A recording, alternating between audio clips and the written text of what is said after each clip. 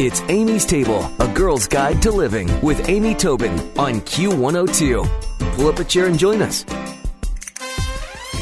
Friendship, simplicity, love, money, fear, hope. Dr. Meg Meeker has seen mothers struggle with issues like this for the past 25 years, and it's become her passion to help them live less stressful, happier, and more fulfilling lives. And she does so in her latest book, The 10 Habits of Happy Mothers. And she's joining us today on Amy's Table. Welcome, Dr. Meg.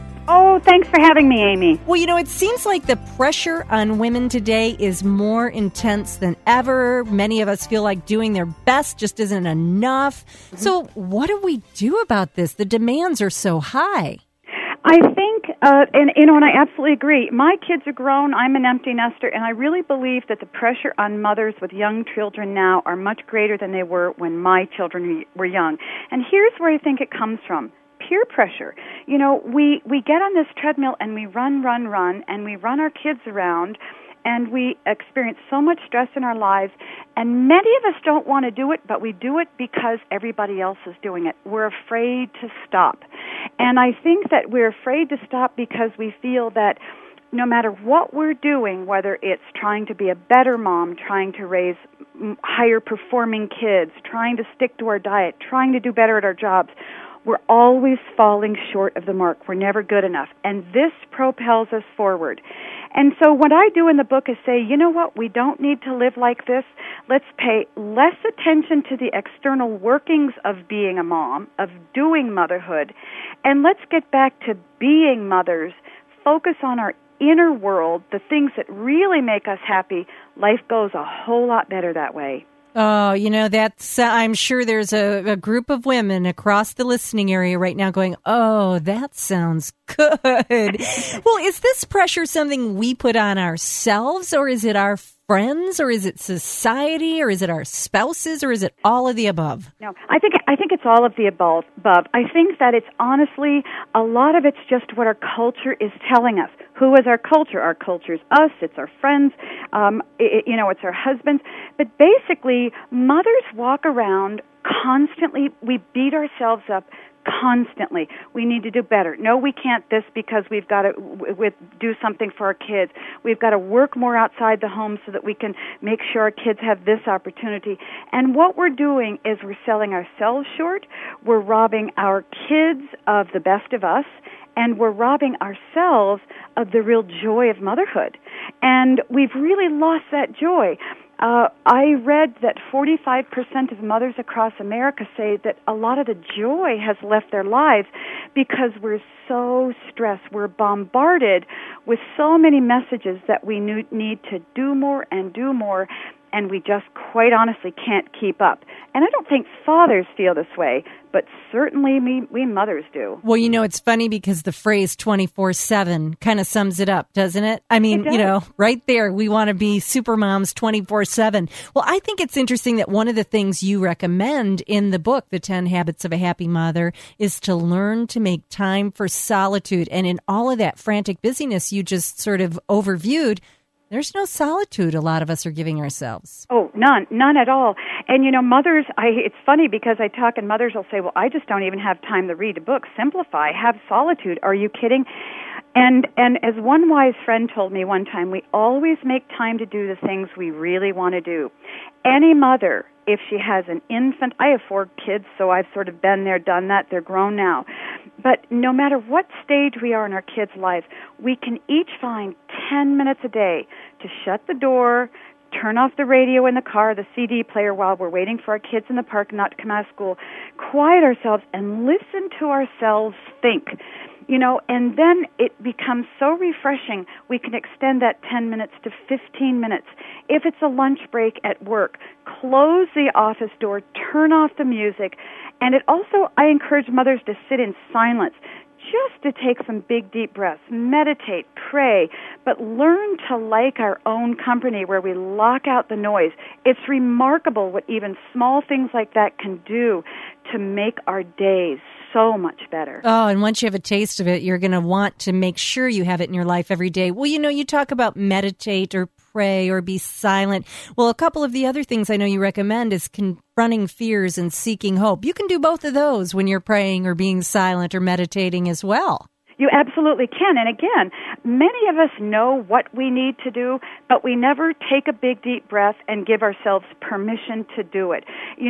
Simplifying and facing our fears. And I encourage the young mothers in my practice to say, ask ourselves hard questions. Why do we do what we do? Why do we work so hard? Why are we always insisting we need to lose that last 10 or 15 or 20 pounds? Why are we running our kids to so many things? And really what it comes down to a lot is fear of not doing it. Fear of saying, I'm not going to do that anymore. I'm going to have quiet evenings. My kids get one extracurricular activity after school. That's it.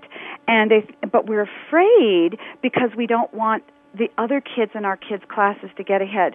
We don't want to feel like we're failures compared to other mothers because we're fiercely competitive, even though we don't realize it.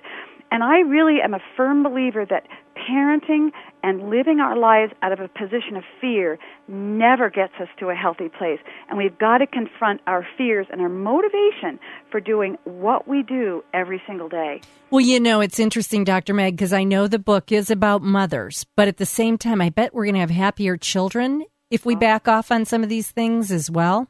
You bet. In the old adage, if mom ain't happy, nobody is happy is so true. It is. If I have kids that are really stressed out in my practice and I ask, well, what's going on at home, you can always trace it. Unfortunately for us, or fortunately for us mothers, we are very often the ones who set the tone in the home. And I know that's a frightening thing for mothers to hear, but it's also a great thing, too, because the truth is, if we're living like crazy people, guess what? We've got a lot of other crazy people in our house. So very often, if we want our kids to start behaving, we need to just take a big, deep breath and find some joy. And once we start enjoying life again, a lot of the stress in our kids' lives and our husband lives, it really begins to dissipate. Because I'll tell you something, when we walk into a room and our kids are in that room, they scour our faces. They want to know what kind of day we've had. And if we've had a good day, they're going to open up and start talking to us. If we've had a bad day, they're out of the room. Interesting. That is so true. Now, I will tell you, I agree with everything you're saying. And one little part of me is saying, but that's a little more pressure to be the one to set the mood for your family. Yeah. Well, actually, the book is about reaffirming all of what mother's intuition and instincts are telling us to do. It's giving mothers permission. As a pediatrician who's listened to thousands of mothers and watched thousands of kids come through my practice, it's really about saying a big part of you wants to simplify. You want to calm down. You want to not live in fear. You want to live out of strength.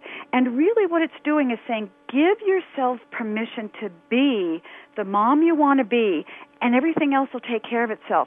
And don't worry about the fact that, yes, we set the tone in our lives, but sometimes mothers need a little bit, our motivation for helping ourselves comes through understanding, if I help myself, it really will help my family, so okay, I'll try it. It's kind of like that old overused oxygen mask on the plane, isn't it? I mean, it's true. Take a deep breath and then help everybody else breathe too.